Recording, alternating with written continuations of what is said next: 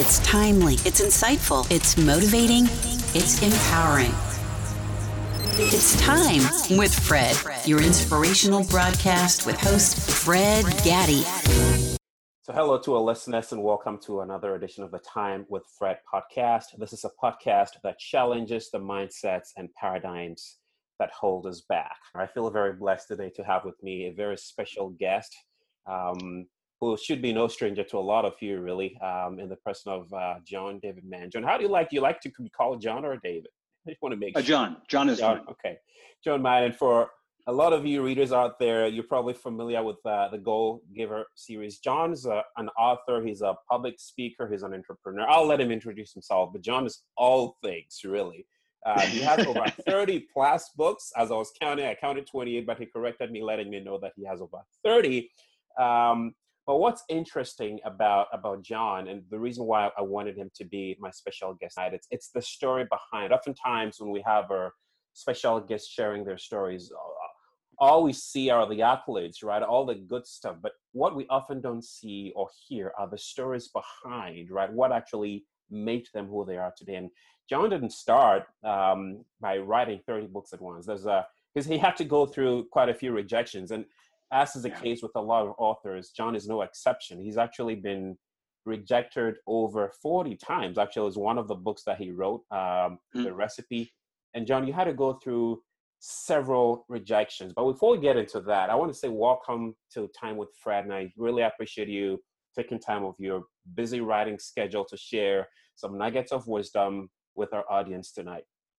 It's absolutely my pleasure to be here. Thank you for inviting me. Absolutely. John joins us from Central Florida. Yes. The weather is incredibly hot. Here we are in COVID Central, enjoying our life. No kidding. But John, tell us a little bit about who John is, right? Who is John? Well, my parents were school teachers. My father was a choral conductor and musicologist. So I grew up with classical music. My mom was an English teacher, but also a pianist and a playwright. So I grew up surrounded by music and writing. And I kind of hopped, hate to use that word, but there it is. I moved from career to career. Maybe I should say I pinballed from career to career all my life. I've kind of been reinventing myself every so often. I didn't set out to do that. It's just what has happened. I've kind of followed my passions and my interest, and they've led me all over the place. So I started out as a musician, classical musician. I played the cello. I was a composer, and that was going to be my life path. And then I got very interested in nutrition and philosophy and nutrition and various things. And I kind of moved into a different area there. And then I got very interested in retail business and sales. And I ended up, whatever I did, I ended up editing other people's stuff. I started writing about the environment and writing about health and writing about natural nutrition and things. And I ended up founding a magazine in which I had to edit a whole bunch of other people's stuff. And editing other people's stuff over many years eventually turned into co-writing with people, which turned into writing books. And here I am. I would say I have to identify myself as an author. It wasn't my plan, but here we are. And thanks for giving us that background, John. You kind of used the terminology pinball, right? And I'm glad you didn't use the word coincidence, because I personally believe there are no coincidences in life, right? Given the paths that you've had to travel to get to where you are today with the music and your love for philosophy, I'd venture to say that they've all led right to where you are today, correct? Yes. So regardless of where life finds us, right? Some of us may find ourselves in very obscure places, and we may loathe where we are. We may wonder why, or what am I doing here? But as you've just demonstrated, there is a lesson to be learned along the paths of life wherever you are at any given time. Would that be a fair assessment? Yes. I think it's a very fair assessment. What I would add to that is that the lesson is often not apparent at the time, or the deepest lessons, the most valuable lessons, may not show up for some time. And I'll give you an example of that. When I was a fairly young guy in my first marriage, because I had several marriages. My first marriage, we had a child who died. at the age of Oh, almost a sorry year, to hear not about quite a that. year old. Yeah, it was such a terrible thing. I wouldn't wish it on anybody. Um, I write about that experience disguised. I mean, it's not autobiographical. That is, I lend that experience to the story in one of the Go-Giver books, Go-Giver Leader. You mentioned the Go-Giver book, so for your the Go-Giver, there's a handful of them, and there's a book, The Go-Giver Leader. And in that book, the character, I give him that experience, and I give him the benefit of that, which was for me. Um, I have to be honest and say that when I was a young man, I don't think that I was very compassionate. I wasn't an awful person, but I just don't see myself as being particularly compassionate or empathetic when I was in my 20s. But that experience was so painful that I think what happened is over time, it gave me the gift of being empathetic to other people's pain in a way that I don't think I had before. And I think that my point is, even the most difficult circumstances, even the most painful circumstances can, over time, make you a larger version of yourself, make you a better version of yourself, and actually deepen your appreciation of the life you have. Wow. So yeah, I mean, don't get me wrong. I don't love it when horrible things happen. Of course, no one does. I don't. I don't like it. You mentioned rejection 40 times. I don't particularly care for it when publishers say, no, we don't want your book. But it has been an extremely valuable part of my career. I'm going through it right now. How does one deal with that, John? I mean, it's bad enough to be rejected, whether it's being ostracized by friends or being shunned or Yes. failing at something or perhaps losing your job, or it's hard enough. But 40 times, what is it that keeps one going, John? I mean, after they say, insanity is doing the same thing over and over again. But I believe that at some point in life, you have to be a little crazy or passionate, maybe, about certain things, right? About what you've been called to do. Yes. I mean, in your case, how come none of these rejections, John, deterred you from your main goal of knowing what you're called to do as a co-author or author? I really, the short answer, I want to give a little longer answer, but the short answer is that I just really passionately believed in the value of what we did. Me and my co-author.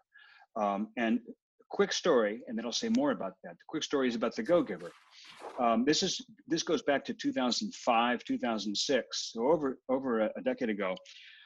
I had no plan to be an author. My plan was to be a screenwriter. That was my plan. You know what they say, man plans and God laughs. Yeah, that's right. Right? So at this time, I was very serious. God must have been laughing uproariously because I had this plan to be an A-list Hollywood screenwriter. And a friend of mine whose stuff I had edited approached me and said, listen, I need you to write a book with me. I have this idea for a book, but I can't write the book. I need you to write the book with me. And his name was Bob Berg, and his idea for this book was The Go-Giver. I didn't see it. I thought, go-getter, go-giver. I get it. It's kind of a flip on the and I didn't see it really working, to be honest, Fred. But I had a friendship with Bob, and I trusted Bob, and also just out of friendship, I said, I should look at this. So I looked at what he'd written so far. I looked at his ideas, and carved a little time out of my schedule, and I just started to noodle with it, and it hooked me. And we wrote the book in probably 6 weeks. I mean, it went really quickly. Wow. Now, here's the point of the story. We got an agent. We approached publishers. It was turned down. I don't remember the number, but something like 14, 15, 16 times. Finally, our agent said, you know what, let's take this manuscript back and take a fresh look at it. We took it back and we spent the next 9 months revising it. We revised it thoroughly. And then we took it back to New York again, which is something that, rarely happens, is that you get turned down that many times, take it back, and then go back to New York again. And we did, and we got rejected again another dozen times. And number 23, I think it was, said yes and published the book. It's now sold almost 1 million copies. Wow. And it's created my career. That was my first major book, and that's what I do now. But here's the point of the story. You know, we've all heard these stories of people like Jack Canfield and Mark Victor Yes. Hansen, who wrote Yes. Chicken Soup for the Soul, Yeah. or Colonel Sanders with his chicken recipe. Yeah. These guys Over who 1,000 went, times. Yeah. yeah, Yeah. exactly, knocked on doors and got turned down 1,000 times, but persisted. So the moral that we always take from that story is be persistent. Be persistent, like you're saying. Insanity, but go ahead, keep doing it. Be crazy, believe in your passion. That wasn't quite it for us. Yes, but no, because those first 14, 15 rejections that we got, those publishers were right to say no, because the book wasn't ready. If one of them had said yes and published the book, it never would have sold very many copies. You would never have heard of it. We wouldn't be having this conversation. It just wasn't that good. It wasn't ready. So, you know, there's sort of two sides to the rejection business, I think. One of them is that you do need to have passion, follow your passion, and have complete and total faith in your dream, in your passion. We've heard this many, many times. Right. I believe that that's true. You need to have this unshakable faith that you have an idea, and that idea is gold. It's good. It's strong. At the same time, there are forces around you. Maybe people who love you, maybe people who don't even know you, absolute strangers, but who have expertise that you don't. That's right. There are forces around you that know better than you do. Yes. That know something you don't know. And so when you're rejected by the world, part of it is you need to hold fast to your dream, but part of it is there also may be something to look at in the rejection. Maybe there's something that you haven't done yet. Maybe there's something that you could do better. Maybe there's something you need to adjust. Maybe, you know, there's always that maybe. And I think it's the challenge of holding on to both perspectives at the same time. Complete and total unshakable faith in yourself, and openness to a perspective that you don't have. Yes. That to me is the secret to great accomplishment. Because I just think you can't just have one and not the other. I couldn't agree with you more on that. You could also call it the blessing in disguise, right? I mean, sometimes those doors close, but you go back and you're thankful that those doors actually did close, because if they'd opened, you would have been in a place that you really didn't want to be. This reminds me of a personal experience. This was back in 2007 or 8.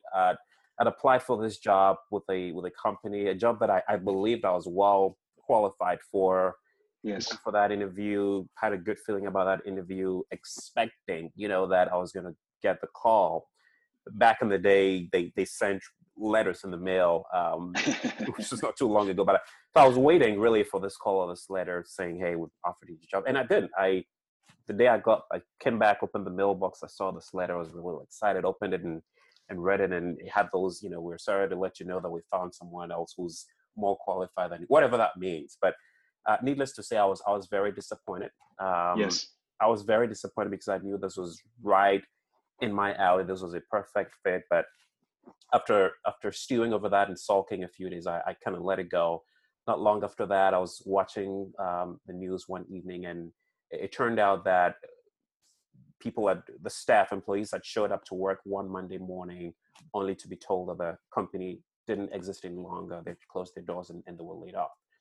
And so it was then, John, that it dawned on me. I mean, wow, they call it kicking against the goats, right? If I had, pouted and cried and said it's not fair, how would I have felt? Or what if I'd gotten this job and then, a week or so later, I was laid off. So that, I agree with you that sometimes that the no or the perspectives that come to us, even when we don't agree, oftentimes have blessings in them. Yeah. At the same time, I really do think that it's, as a writer now, I also experience rejection in a sort of a more immediate way, in the form of, I just turned a manuscript into an editor for my the next book that's going to get published, and when I wrote my first draft, it was 150,000 words. By the time an editor I work with and I finished revising it, it had gone from 150 down to 100, which meant a third of everything I'd written that I was so attached to, that I was so protective of, that I was so in love with. A third of it is gone. I turned it into the publisher. Now I have a new editor at the publisher, and she wants to take out 10% more. And it's like, wow. Stab me in the chest. So it isn't, my book hasn't been rejected. I haven't been rejected, but 10% of my ideas are, I don't know which 10% for sure, are being rejected. And here's the thing. She's right. She's right. And it's, even though I know that, I have the human experience of it. It's painful. I don't like it. I'm part of me goes, no, you're wrong. You don't get it. You're wrong. I'm not, she's not wrong. She's right. So yeah, I mean, it comes in big forms and little forms. I experience it every day when I sit down to write, and I have the voices in my head that say, you can't do this. I'll sit down and say, I have no idea how this chapter works. This just happened. I just wrote another Go Giver book. And I remember I sat down for a couple of weeks. I was stuck because I didn't know what's supposed to happen. And in those circumstances, the rejection is coming from me, from the voices in my head. It's not coming from anybody else. I'm sitting down and I'm saying, the other books worked. But this one, I really don't know. I mean, maybe this one's not gonna, maybe this one doesn't work. Maybe this one is the one that just, doesn't work. And I should just throw the whole thing. I hear myself say these things. I trained myself, Fred, decades ago. I trained myself to speak these thoughts out loud in the privacy of my home office so that I actually hear myself. I hear the running patter in my head. And sometimes I can't believe the garbage that comes out of my mouth. Am I really saying that to myself? Yeah, I am. And so when I sit down in a chair and hear myself say, I don't know what to do with this chapter. I don't know what happens. I take myself by the hand and say, okay, we're going to say that differently. It is, I don't know yet what happens in this chapter. Can't wait to find out. Love it. And in that, there's a statement of unshakable faith. That it's in there. The good idea is in there, and it'll come to me. And I think that's the piece that Colonel Sanders and Mark Victor Hansen and Jack Canfield and all those other stories, there's that little kernel of faith, which is that, I may not have it right yet, but when I get it right, I know it's really good. I know the world wants this. I know there's value to this. And that narrative, John, is so powerful. Sometimes we're our own worst enemies. You talk about these words and these negative words that we all struggle with, right? I mean, bringing it even back to normal everyday life, right? How does one overcome that? I know you just talked about it, but perhaps it's, I think it's easy enough, and I say this carefully, it's easy enough when it's coming from someone telling you you're no good. At least you're hearing it, right? If you have to wrestle with your own emotions, whether it's thoughts in your mind or the subconscious telling you can't do anything, I'd imagine that takes a lot of discipline, right? To overcome your own negative voices, right? Yes. Yeah. I mean, I think first you have to decide to do it. You have to acknowledge, you have to identify that this is something that needs to happen. I need to do this, because otherwise I'll be overrun by the negativity and I'll end up like most people who wish that they would have written a book, but they just never quite get it done, right? So there's a point of decision that you make where I wrote a book with my friend Brandon Webb, who's a former Navy SEAL, who was a Navy SEAL sniper instructor, audiovisual aid, mastering fear. And we talk about a 5-step process of harnessing your fears, not defeating them, not avoiding them, but using them as an ally to accomplish. And it's similar to dealing with rejection. The first step is you make a decision. I got to do this. And I don't know, it's a great question, Fred. I think, how do you discipline yourself or learn or practice to have that faith and get through the self-doubt? I do think part of it is articulating it.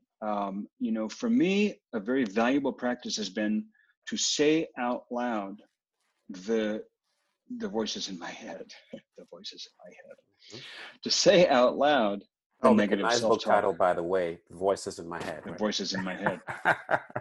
Yes.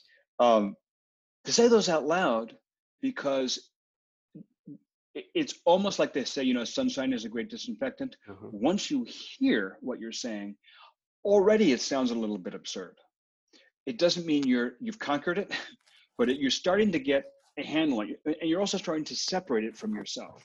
It's this thought you have, which isn't you. It's this thought, and so you expel it. I find that very helpful. Maybe writing things down is helpful. I find speaking them out loud is extremely helpful.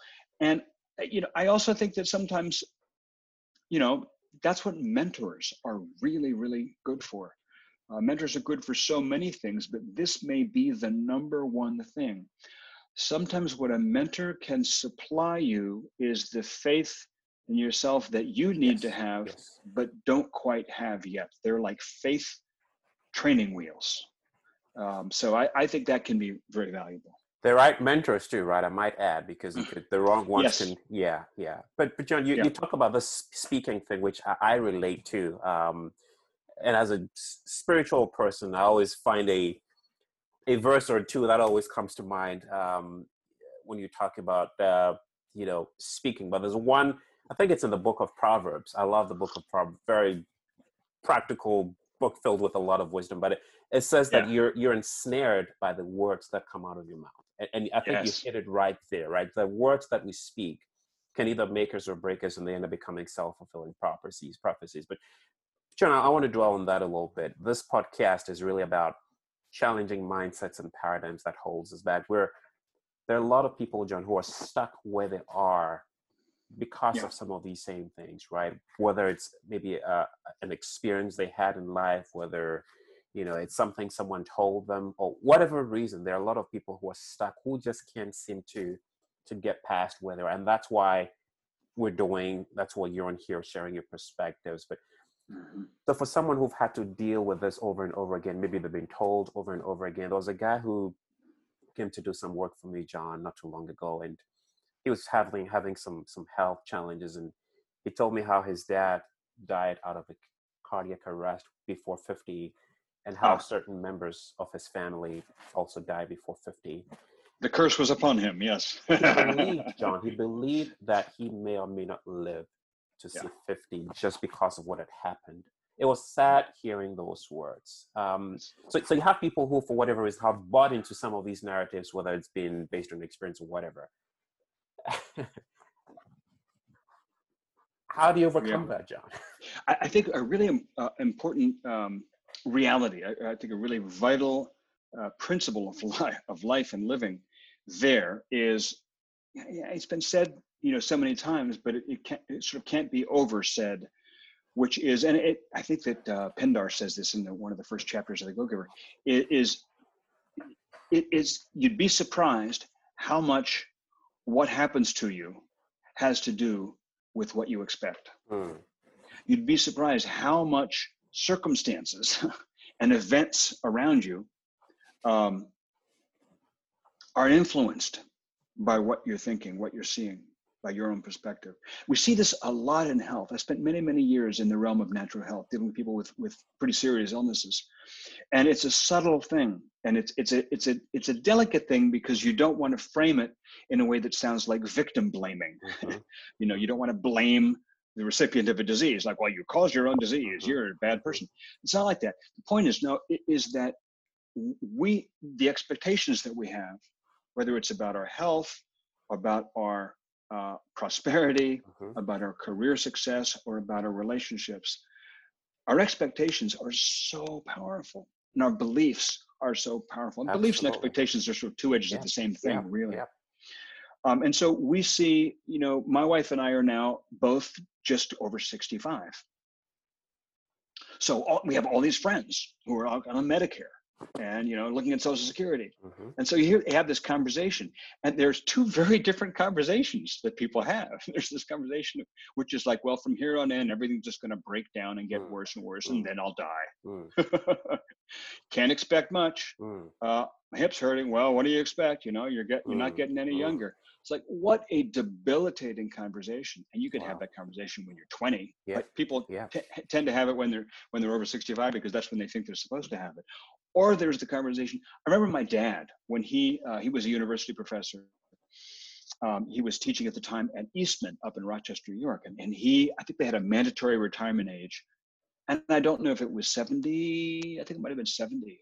Anyway, at some pretty advanced age, he retired. And I remember him saying, now I can really get some work done. Because he had all kinds of publishing projects. He wanted translation projects and writing projects that he wanted to do.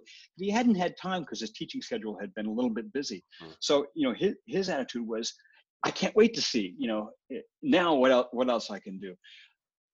That's the kind of attitude I want to take with me right up to my last breath. It's like, I can't wait to see what's next. And I acknowledge that with advancing years, you may have less physical energy. You know, there are certain realities, right? But the reality isn't one of entropy. It isn't that everything's going to break down, you're going to die.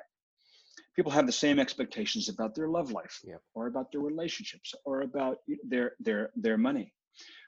People often peg out at a certain income level, and no matter what, can't break past that income level. Right. And it's you know, there is a significant degree to which that's the level that they can see themselves earning, and not beyond that. So I think changing what you see. You know, there's a little book called Who Moved My Cheese? Yes, I've read it. Hugely in my library.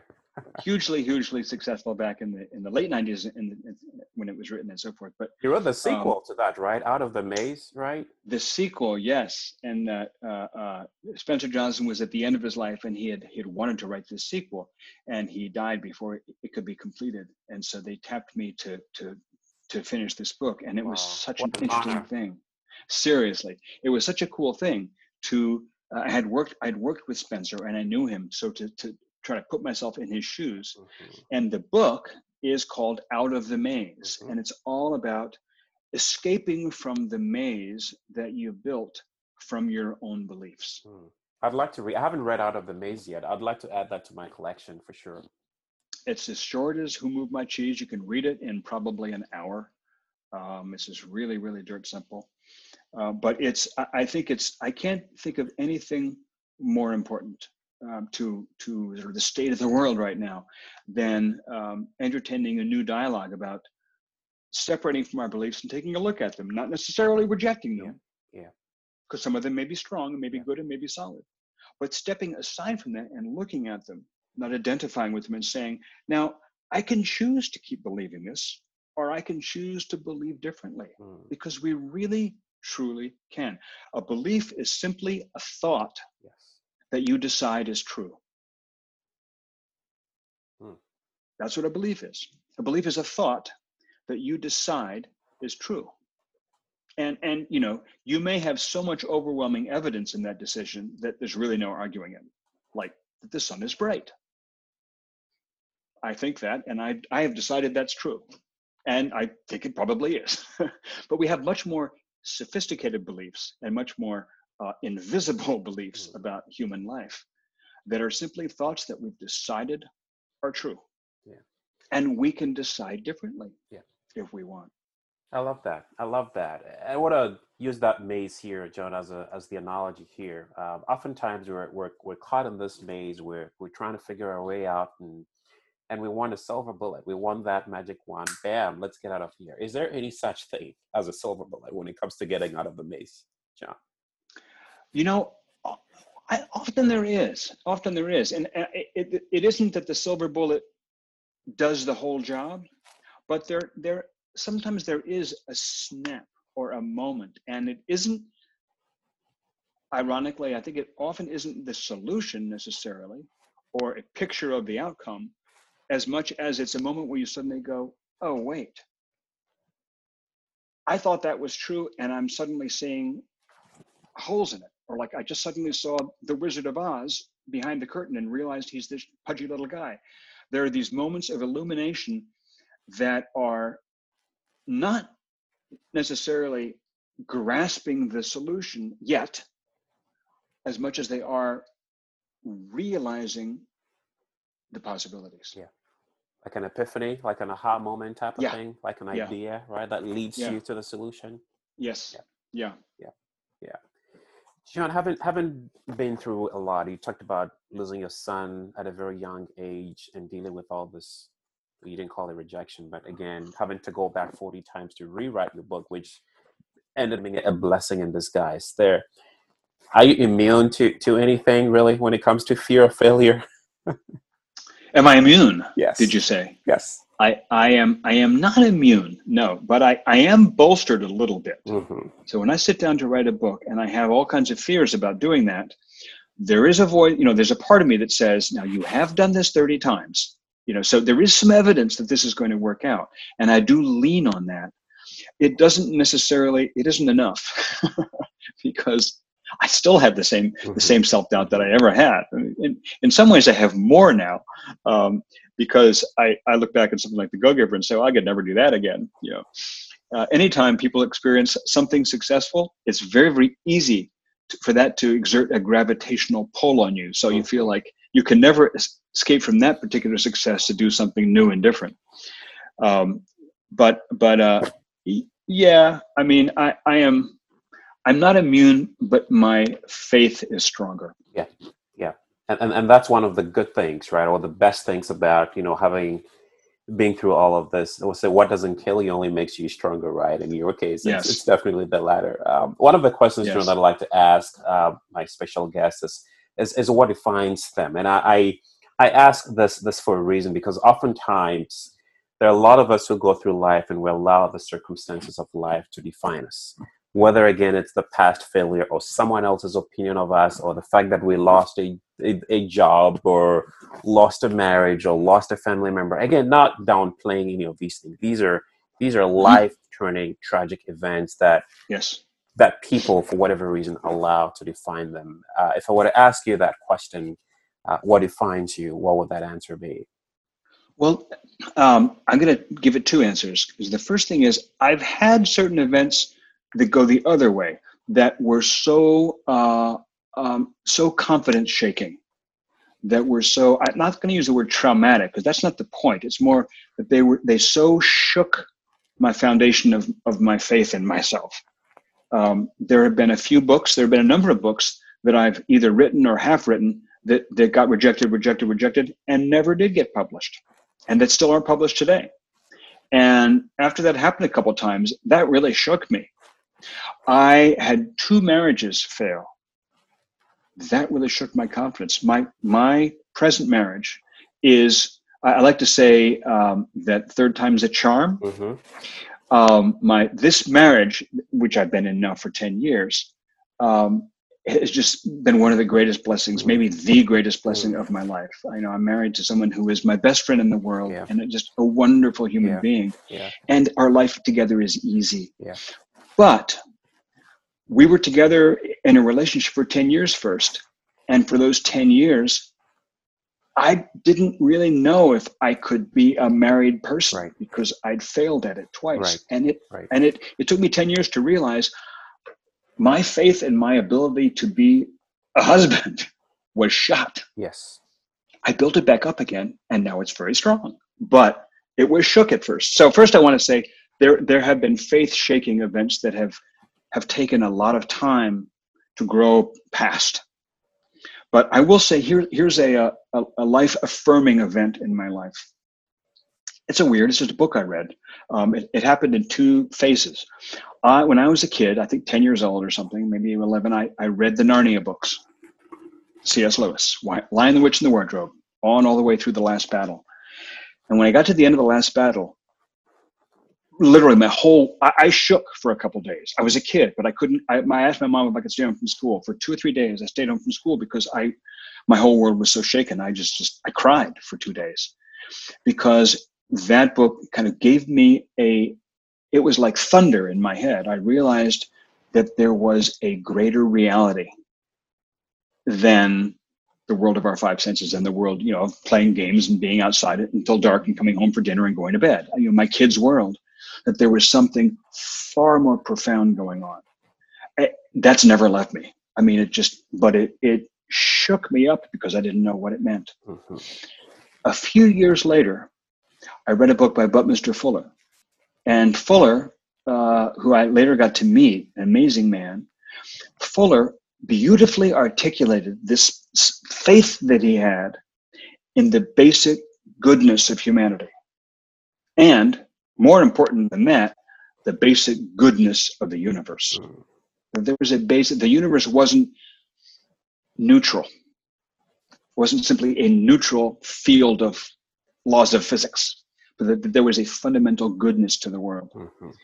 And that struck me because I'd never really thought about what is the world like. Mm-hmm. I'd never thought past my own little, first C.S. Lewis jarred me into realizing there was something made of spirit. And then Fuller caused me to realize that people have worldviews. Some people's worldview is inherently negative. Some people's worldview is inherently undecided.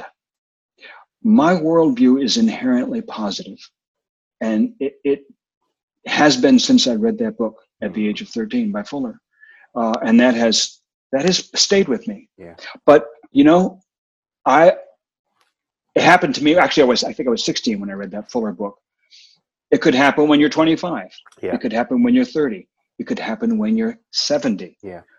You always have an opportunity to take a look at your beliefs, step aside from them, evaluate them, and then make new choices. Yeah. That's kind of what happened to me at 16. Yeah. Wow. It's interesting how a book, right, makes a difference. I had two. This is why I believe in books. Yeah. Yeah.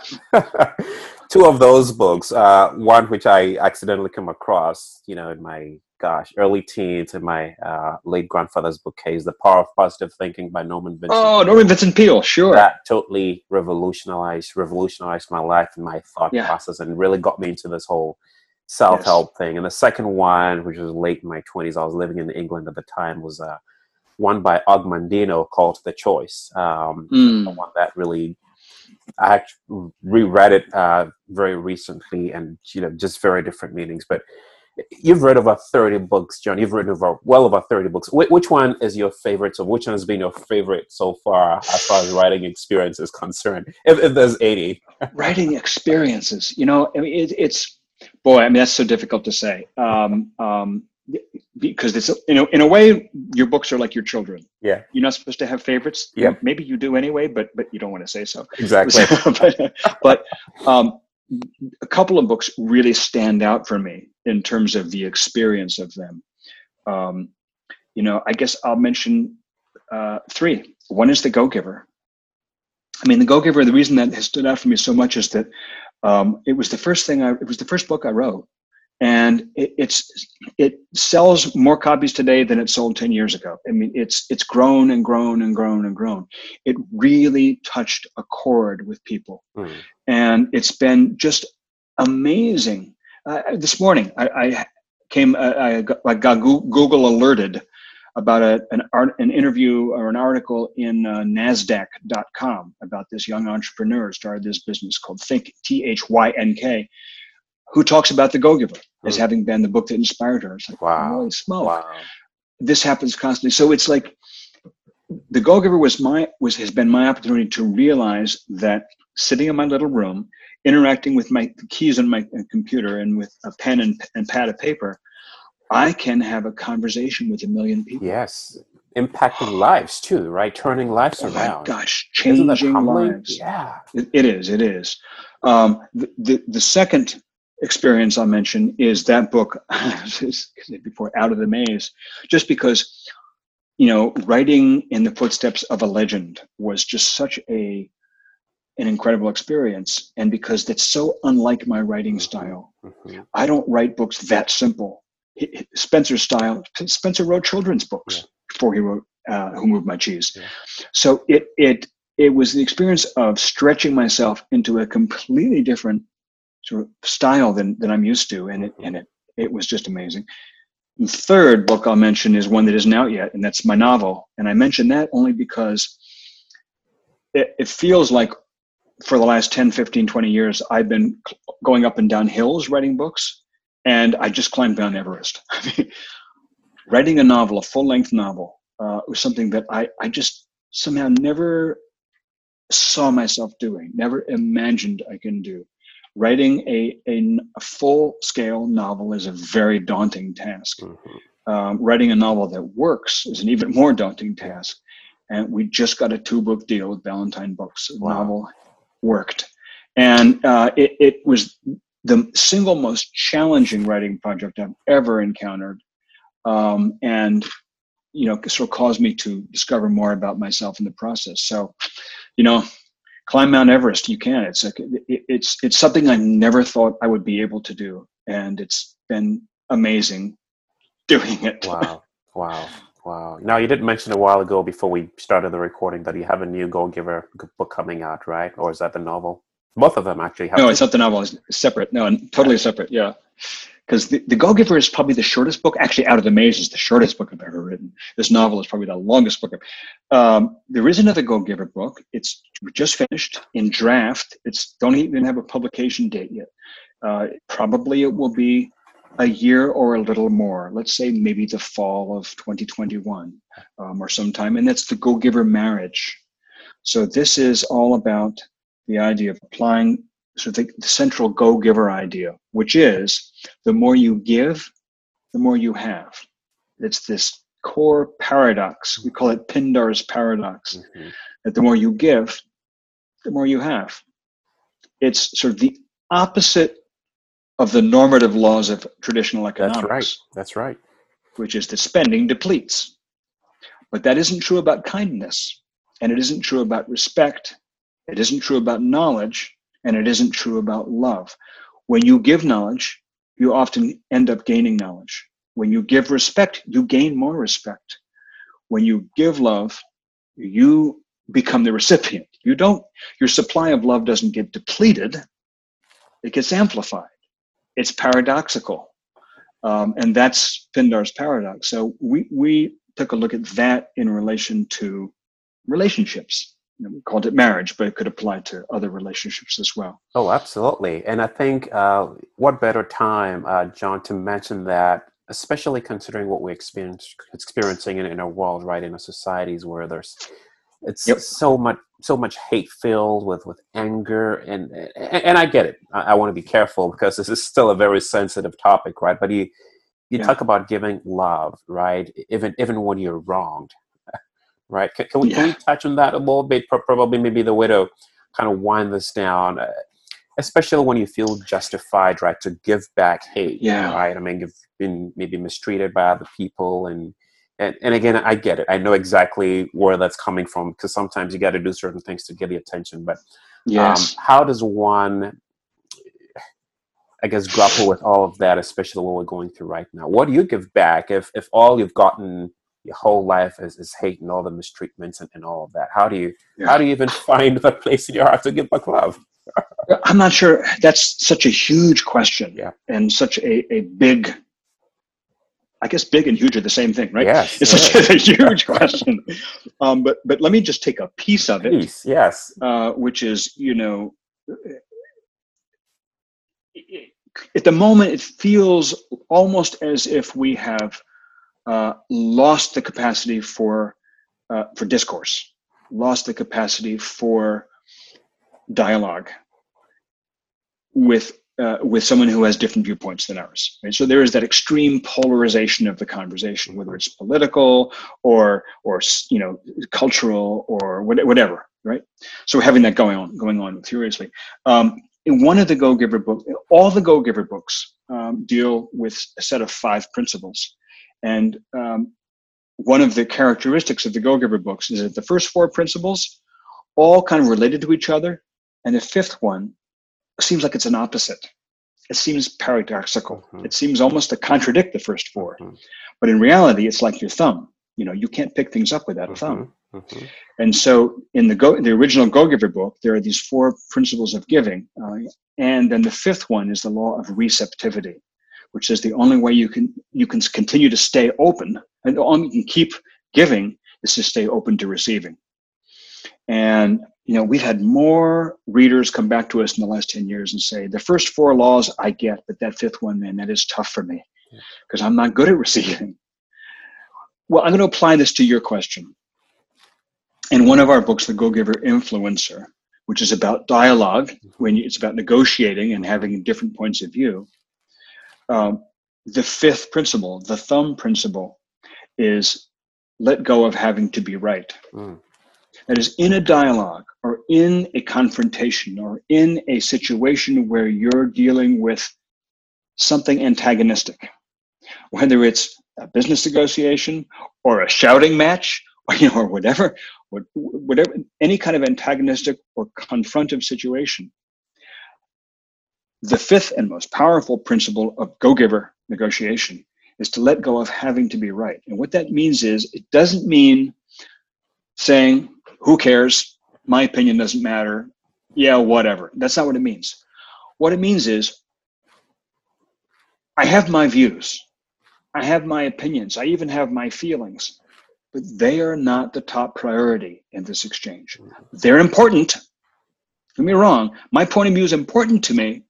I mean, I think I'm right about this, whether we should tear down that statue or not tear down that statue, or whether we should do this or that, or do this with the economy. I think I'm right. We should have a universal basic income. We shouldn't have a universal. It's communism. It's common sense. I have my opinion, right? And it's important to me. But in our conversation, it's not the top priority.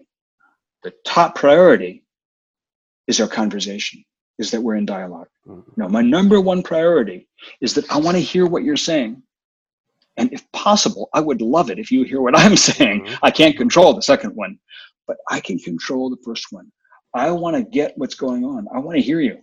I want to be in this dialogue, not just stand back and throw rocks at each other. So the commitment to being in the dialogue is the top priority. My point of view may be really close, but it's below it. It's subjugated. And here's the really, really cool thing about that is, even though I'm pretty sure I'm right, and that's important to me, if I engage in the dialogue, I might change my mind. I might discover that I'm not quite as right as I thought I was. I experienced that with editors in the editing process. They come back and say, I think this whole chapter's got to go. And I'm just like, no, you're wrong. I'm right. You're wrong. But in that professional context, I've learned, okay, I have to just listen. I have to try to hear what they're saying, keep the dialogue open. And typically I find out that there's something in what they're saying that's absolutely dead on. There's a lot of wisdom in that. Yeah. Same thing is true in our exchanges, no matter how hostile, no matter how vitriolic, no matter how sensitive and controversial.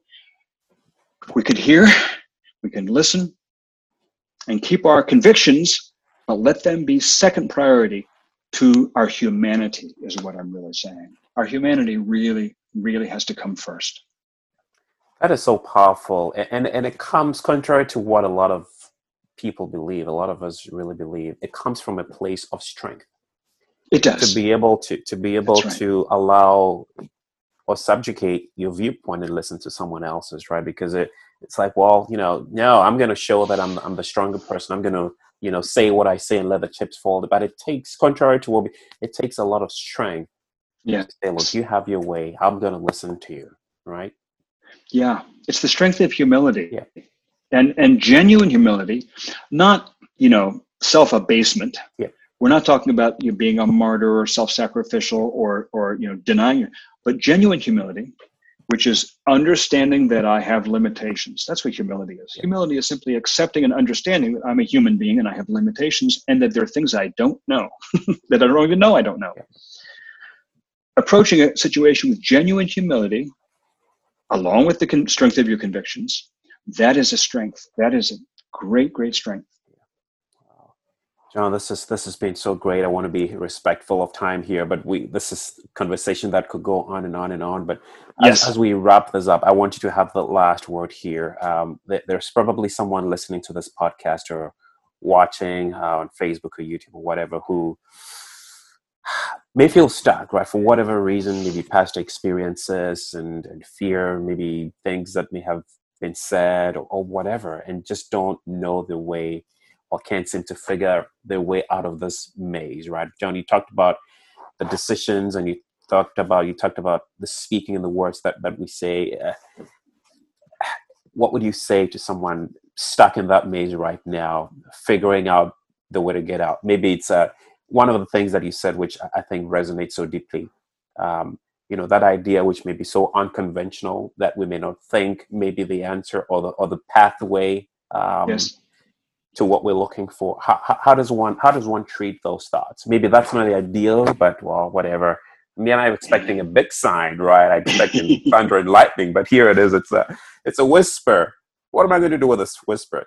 There's this great, right? The movie Bruce Almighty? Yes. Yeah. So there's this great. My favorite scene is the scene where he's driving along and he's trying to decide. And in front of him, there's this truck which is filled with all these road signs, and he's driving along. He goes, "God, send me a sign." Yep.